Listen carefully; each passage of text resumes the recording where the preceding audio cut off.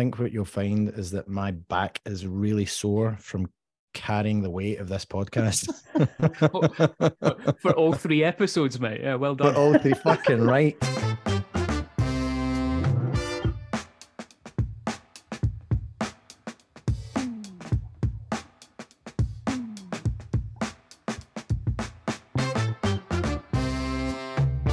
Hello, everyone, and welcome back to your weekly dose of Not Another Whiskey podcast. As always, Nicholas Palaki is here, fully road tested as the new co-host in one of the world's leading podcasts. I just made that fact up.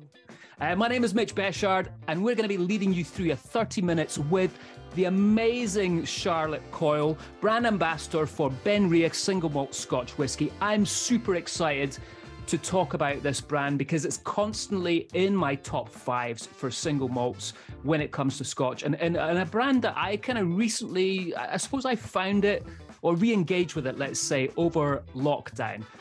So I've been a huge fan for a while, so really excited to chat about this today. Nicholas, you a fan? I am. I'm a huge fan of this whiskey. I was lucky enough, believe it or not, one of the best whiskey trips I think I've ever had. Back in Scotland when I moved out of the States, I went with Sam Simmons, and we went to visit the floor maltings at Benriach. Obviously, nice. Billy Walker is a Dumbarton boy like myself, so I had an affinity already to coming on site and seeing it, but to have working on Balvenie and then going to see another floor maltings and see the processes there was incredible. But the hospitality that we received was amazing, and I have been it was like a baptism of fire for me.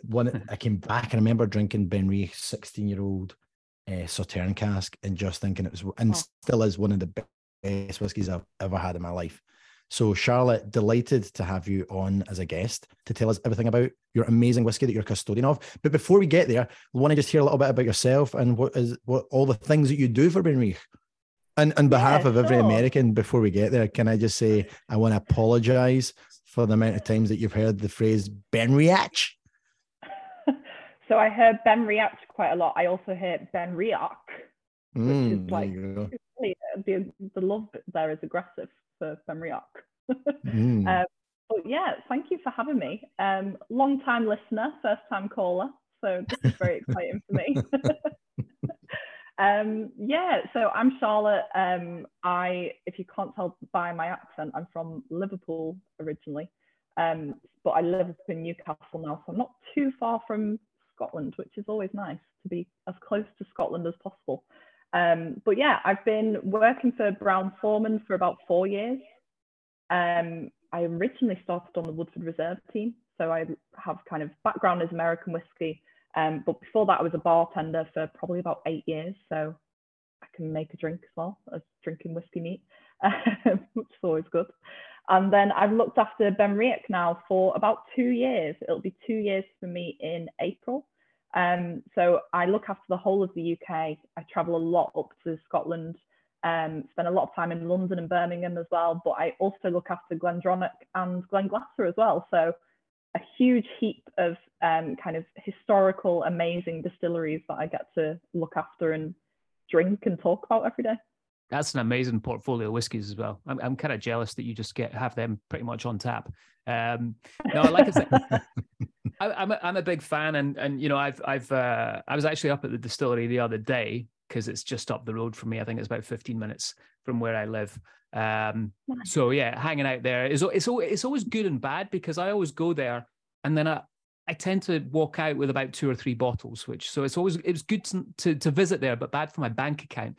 I was going to say, I bet it is, because they've always got something interesting up there as well that I'm always like, ooh, do I have that already? No, okay, yeah. I'll take it. You've twisted my arm. Charlotte, I know it's like when you're a brand ambassador, it's okay because you can put that on your corporate card and get away with it. I don't have that anymore, so that kind of sucks, you know.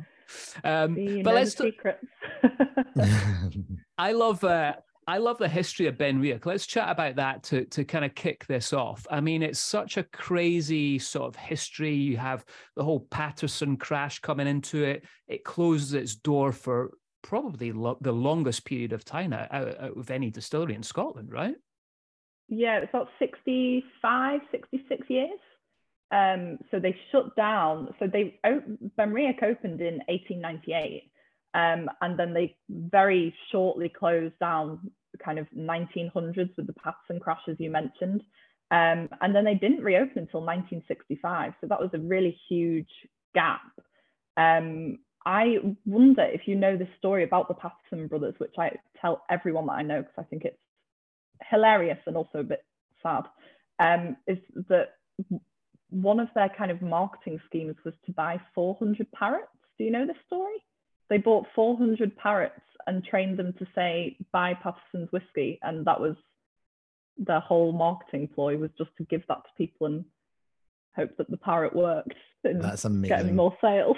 It's like taking your entire sales and marketing budget to Vegas and putting it all on black and be like, we're going to double our numbers today, boys. It's wild. Like 400 as well. Like that is a real commitment to the cause. I think I read a statistic once with them, and they were spending something ridiculous, like in today's money, it was about £10 million a month on marketing of whiskey. And obviously that came back and bit them in the arse because they went bankrupt. And I was chatting to my wife about this story the other day because she didn't know about the whole Patterson crash because she's not a total whiskey geek like me. But, you know, it is kind of crazy that I suppose these distilleries at the time were lured into giving them their stock as well, right? And saying, oh yeah, it's no problem. We're going to pay you guys back. Don't worry about it. Yeah. And it feels like it must have been pretty a manipulative situation in order to get so much from, and to have such devastation on the Scotch whisky industry. It's if I think about it too long, I could get really angry about it, but I feel like I need to kind of, it's been a long time, I probably need to let it go. Yeah, they were the Bernie Madoffs of the whiskey world, right? And they were just a complete whiskey Ponzi scheme that was destined to devastate, and it did. Like, it was really, like you said, it's, if you think about it, for that time, and I'm sure there was plenty of people that were angry and upset about it, but it helped reshape, you know, and lessons learned. No more parrots, thankfully, in the whiskey business. Yeah, 2023, no more parrots. So we've made it. We've definitely improved on the 1900s, I think. But yeah, so during that kind of 65, 66 year period, the reason that Benriach was kind of able to stay in shape and theory as a distillery was because they floor malted for basically everyone in the area.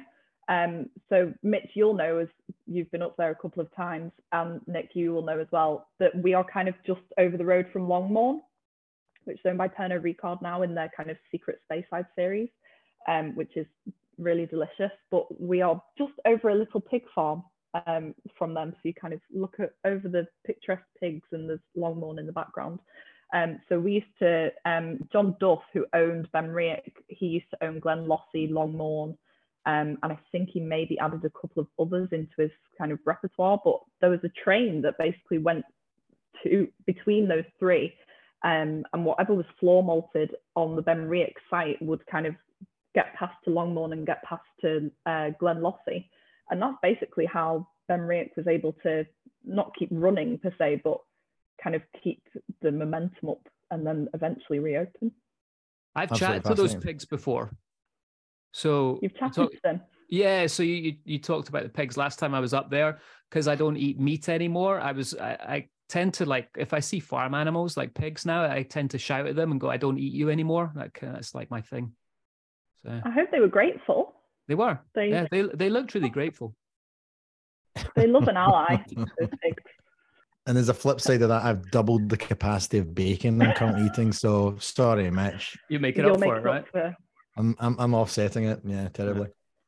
So going back. Let's go back to the history quickly. So it opens up, and then it is Billy Walker, as Nicholas mentioned earlier, comes into play, and then you guys take it over. Remind me on what year that was. So Billy Walker took over in 2004, if I remember correctly, and then Brown Forman purchased it in 2015. So we had then Rachel Barry come on board in 2016, 2017. And then obviously we rebranded 2 years ago. So, I mean, there's quite a lot of history there in a really short space of time, a lot of changing hands and, you know, all that interesting stuff that happens so often in Scotch, I suppose. I think that's what's really interesting about this distillery is it's a great example of, being mothballed, being brought back to like this kind of, phoenix from the flames coming back to life under new ownership.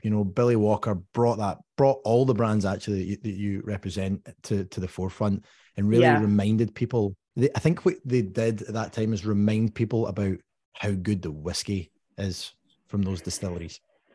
For sure. And I think that's something that, it basically makes my job a lot easier because this kind of DNA and the fingerprint of what each of those whiskies are from each distillery. I think that you can, whatever expression you try from whichever of the three distilleries, the DNA of that spirit is all the way through every single one. Like I can taste the Benriach 16 and I can taste the Benriach 12 and the original 10, and I can still taste that kind of that blueprint of what's in the new make. And I think it's such an amazing thing to be able to kind of work with casks that are obviously going to imprint so much of their kind of flavors and their aromas into a whiskey, but also retain what it is originally, if that makes sense. I just think it's no mean feat to achieve. So I feel very grateful that Billy Walker did that kind of all those years ago, and we've managed to keep it going with Rachel Barry's work and the rebrand, which is kind of all changed. They kind of changed all the expressions so that it was Rachel's expressions.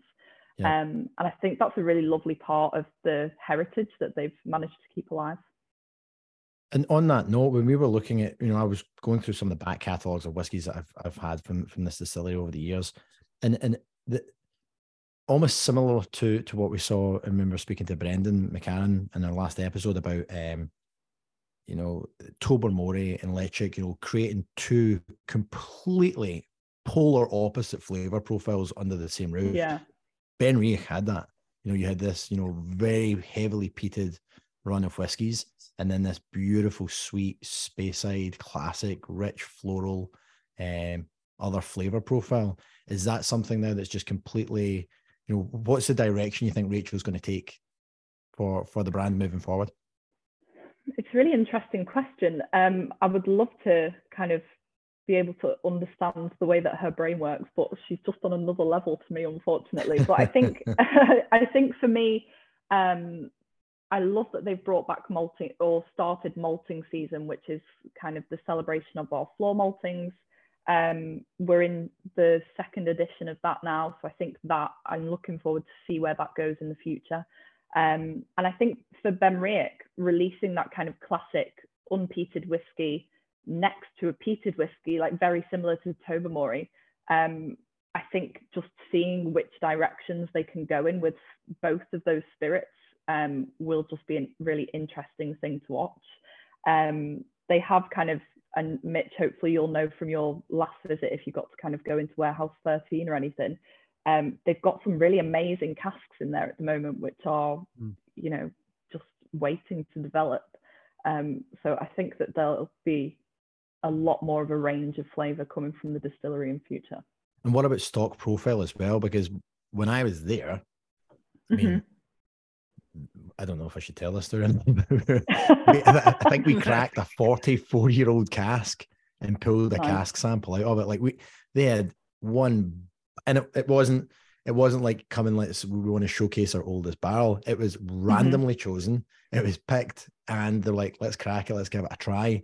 And my feeling at that time, and we're probably talking 2013, 2012, 2013 here, it was probably like, these guys have a ton of old stock, and it was banging. Like it was that perfect balance of, you still had, the distillate flavor profile was still kicking through. So I'm so passionate about this, because what you've just said was still going in this 42 and 43-year-old. The wood hadn't ran wild. It was beautifully balanced, and it could have kept going. Like, even for us drinking a 42, 43-year-old, whatever it happened to be, we were very aware that it was still had legs to run. Yeah, it is amazing. And I think I know that I keep saying that I feel very lucky to work for all three distilleries, because they really do, I think partly through the spirit that actually comes off the still in the first place, but also the way that the team up there manage the casks, I think is a really, really important part of managing to stretch those casks and to stretch the whiskey for as long as they possibly can. I mean, I've definitely been up there, and I mean, I'm extremely nosy, so I was like trying to see what kind of old stuff is up there. And there's definitely some stuff that I think we'll see maybe in a couple of years, or in, you know, the next 10 years, coming from the distillery that we haven't seen before. Yeah, I think I want to get quite sort of serious here, and maybe a little bit off topic from Benriach, but the diversity in the Benriach team is something that I've always admired. I mean, you know, obviously you've got yourself, you've got Rachel Barry, who you mentioned earlier on, your master blender. Whenever I go up to the visitors center there, it's predominantly females that are leading that whole experience, which again is great. You know, we're big fans on the show of seeing more females within the Scotch whiskey industry, but I think as two middle-aged white males, we're maybe a little bit blinded. We like to think that it's got better with females coming into the industry, and I think that is the case, but I'd be interested just to hear your opinion on that and how that's been for you coming into the industry. Yeah, that's a really good question, and I appreciate you asking it. To be honest, it's not often that people actually ask, really. I think it's really interesting because it's kind of, for me, there's kind of a couple of folds to it, right? So I have, my job is extremely consumer facing, and there are many times where I've been met with consumers with complete disbelief that I'm even the person who ends up standing up at the front of the room. And I've kind of learned my ways to deal with that, which is basically like, give your CV straight away. Let them know that you know a lot, kind of almost immediately. And then that kind of settles down. And obviously you meet people who are kind of vaguely angry that you're there, which is always an interesting situation to be in, and definitely something that I would say to someone who is coming into this industry who is met with that. You kind of have to have absolute blind, arrogant belief in yourself when you're in that situation. That's something Mitch knows a lot about, just to be clear.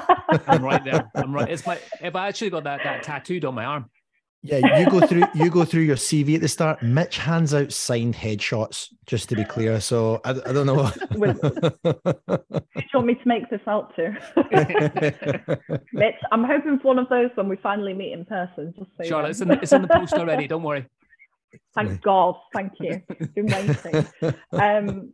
But yeah, and I think another side to it really is that there are so many women working in this industry, and I think that people are often quite surprised from a consumer point of view, or a customer point of view, or a whiskey lover's point of view. People are surprised at how many women are actually in the industry. I mean, I can name kind of a couple of master blenders, or maybe like 4 or 5 master blenders, or master distillers, or master tasters, kind of straight away. And a lot of those people don't seem to get the recognition. And lots of people who, I mean, we know, because we kind of live and breathe this industry, we know kind of where women are working and what they're creating. But a lot of consumers don't seem to, maybe, I don't want to say they don't delve that far into a brand itself, but I think that we definitely need to do a better job about shouting about the diversity that actually already exists here. And all of those women are really incredible. I mean, the amount of times that people will come over to me and say, women have much better palates, don't they, scientifically, than men? And I'm like, thanks so much. Thank you.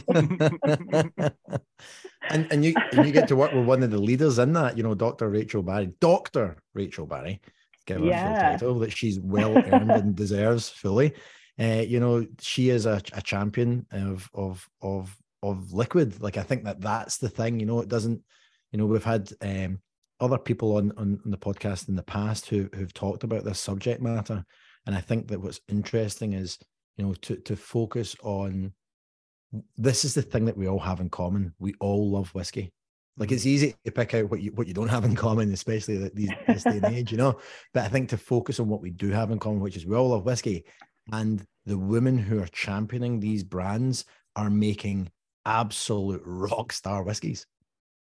Yeah, for sure. And I mean, Rachel is incredible. I've been kind of lucky enough to sit next to dinner with her a couple of times. And, you know, I remember once my food just went completely cold because I was just like, just kind of asking her endless questions, really starstruck. And she's amazing as well. I know that she does a mentor scheme with Our Whiskey, which is Becky Paskin's kind of venture into making sure that whiskey is kind of equal and equitable for women and men. And then I know that Rachel is also training kind of her assistant master blender, Kirsten, who is also absolutely incredible. And I think we're going to see some big things from her in the future. If she's learning under Rachel Barry, then I don't even think I need to explain her even further. That's a great mentor to have for sure. So Charlotte, I want to move back onto the brand a little bit. You kindly sent me this bottle of Benriach 16. Nicholas, you haven't got your bottle yet. They're actually only joking. Mine they're not going to send you one. Come on. This is going to be it, isn't it? Just me watching Mitch drink really, really nice whiskies that people keep sending. It's not even like I'm somewhere far afield. I live in the northeast of the United States. Weirdly, herein lies our problem, because Benriach 16 was relaunched in the UK in November, and they are just about to launch it in the US. So I tried really hard to get you a bottle sent, and I tried to pull many strings, but and I was kind of just told, let's just see. So I'll settle for the signed headshot. Don't worry. I'll settle for the signed headshot. Here's the next best thing, Nicholas. I'm just going to open this up and I'll just pour it, and you can watch me do that and drink it. Lovely. How does that sound? Cool. But I got sent this on, I can't remember when it was. It was like last week, and I opened this up a couple of nights ago, and I was blown away with it. I think, Nicholas, I sent you my tasting notes for it. Do you know what it reminds me of? It's a little bit Glenfiddich 15 style. And that's not a bad thing, because that's one of my go-to drams. The difference I get is that you guys you've managed to get this sort of creamy butteriness, and there's a lot more nuttiness that comes through on it as well, which I find absolutely incredible. We're looking at, I think, 43% with this one, right? Yeah, so I really love that they've done that, actually. So if you look at kind of the core range at Benriach, you have the original 10, which sits at 43%. You have the Smoky 10, the 12, and the Smoky 12, which all sit at 46. And then with the 16, they've brought it back down to 43, which I think is a really, really nice touch. I just love 43% whiskies. I don't know what it is about them. I just think super approachable, nice and chilled. And for me, that 16 just really sings at that. I find that kind of, we were talking about how well Benriach does with those kind of longer age statements. And for me, when you kind of get to 16, 21, 25, and 30, which are the kind of rest of the core range, when we get to kind of that super premium level, when you get to the 16, there kind of comes through for me a little bit more of a spice. It's almost like cinnamon, kind of really heavy cinnamon. It's a little bit drier. So for me, I'm really glad that they brought it from 40. They could have gone for 46, but they brought it to 43 because I think it just balances it out really well. Yeah. Triple cask matured. What's the maturation journey for this whiskey? So it's ex-bourbon, virgin oak, and ex-sherry cask. So it's basically it's very, very similar to the original 10. If you've had the original 10, there is also a trace amount of peat in it, which I just love. And when that comes through in one of the Benriachs, it's like a Rachel Barry kind of, for me, almost like a Benriach signature move, is to just add that tiny, tiny little bit of peat into it. It's interesting because I didn't get that the other night. I'm getting it today.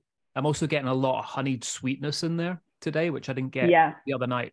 So for me, like the honey is really, really quintessentially a Benriach flavour note for me. For me, it's all about kind of, there is a really lovely kind of buttery pastry note to all of the especially in those younger ages, like buttery pastry.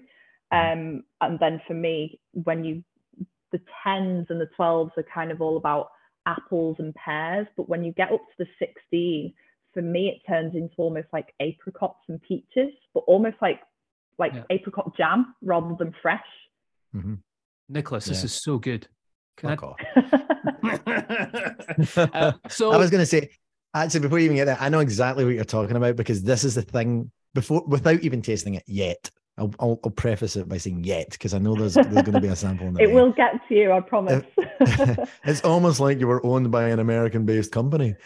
Jesus, come on. But I put the call in. I put it in. I did my best. always loved about Benriach is the mouthfeel. So that kind of creamy, like what you're saying, that kind of butter pastry, but that Mitch, you were talking about kind of creamy mouthfeel, and that to me, that oiliness, that viscosity, it coats the palate. It gives you like just a banging amount of flavor, and it's a killer product. It is. It's really beautiful, and that kind of touch of peat will, I suppose, elevate all of those honey notes. And Mitch, you're right. I meet so many people that sometimes will be able to pick up the peat, sometimes won't. For me, it really depends on everything, the temperature in the room, the temperature of the whiskey, what glass I'm in, what mood I'm in as well, probably. I agree with you 100%. I think this is so subtle. I mean, what are we talking parts per million here? It must be very low. So the peat that we use across all of the Benriach, anything that has peat in it, sits at about 45 ppm. And it will just depend, obviously, in the ratios that Rachel is adding it in. Obviously, if it's trace, it's going to be much, much lower. Yeah. But because we're using that Highland peat, we could talk about it in terms of it being a bit more of a sweeter smoke. It's just a little bit more subtle, I think, and it's much more gentle on the palate rather than something that's kind of this kind of big peaty number. They're using it like a seasoning almost, aren't they? Just like salt and pepper over the top, rather than this is the driving force of the flavor profile. Exactly. Like, it's really clever. For me, it's all like salt and pepper, like using bitters in a cocktail. It's just kind of that little sprinkling of all the way through. Right, Charlotte, let's get into our quick fire question round. You ready for this? I think so. Yeah. So we're coming to the end of our 30 minutes here, so we need to do this punchy. Right, if you go into a bar and they had no whiskey behind it, what would you order? I would probably order a gin and soda with lime, or a very, very dry white wine. There you go. You can have a dram with one celebrity, dead or alive. Who would it be? Oh, God. Excluding myself and Mitch. Dead or alive. Oh my God, that's so difficult. I've got Rihanna on the brain because of the Super Bowl last night, but it wouldn't be her. Yeah, go Chiefs. Whoop. For those of you that, spoiler alert, field goal with 8 seconds to go, get it right round you, Philly. Only joking. Sorry, Philly. Thanks for tuning in. Not anymore. Oh God, that's the hardest question, I think, ever. Rihanna's a good one. I'm probably going to go Harry Styles. Sorry. Good one. I'm not just sorry. Picked up a load of awards, so yeah. And you're walking down the road and someone stops you. They've been to one of your tastings and they start fangirling you. What do you do? Say thank you very much. And in my head, my kind of more extravagant persona would probably be like, do you want to catch a beer? But really, I would probably get really, really shy and edge away from them. What is your favorite Benriach whiskey cocktail? I really am a highball girl. So I would probably say, my favorite highball, now that we're kind of coming into spring, is probably, probably if I'm going highball, I'd go original 10, a tiny, tiny bit of peach liqueur and ginger ale. Or I would do 12, Benriach 12 in a Boulevardier. Nice. I don't know if you noticed halfway through, then I went, ooh, because I switched. remembered the Boulevardier existed. Yeah. Well, that's what you do as an ambassador, right? You're always out and about and drinking loads of different cocktails. So I get it. Exactly. Top moment in the job so far? Probably doing a whiskey tasting at the whiskey show last year. That was really, really fun. I had only I think we had 6 drams and I had only tasted one of them. And because I don't know what it is, I really love the challenge of doing a tasting when I have not tasted many of the samples at all. I managed to do that like twice in a week last year, and it was tough, but it was really fun. Very cool. We're going to transport you back to a bar in the 1980s. You have 2 choices to pick from the menu. Do you try a pina colada or Sex on the Beach? Sex on the Beach. I'm not into a coconut cream pineapple situation. Well played. Brilliant. That great job on answering those questions. You answered them really well. Charlotte, that brings us to the end of the 30 minutes with. It's been an absolute pleasure having you on the show. Thank you so much for coming on. I know you're super busy. And thank you also for listening to it. So we really appreciate that. And everyone else that's listening in right now. Absolutely. Yeah. Thanks again, Charlotte. Thank you so much for having me. It has been a pleasure.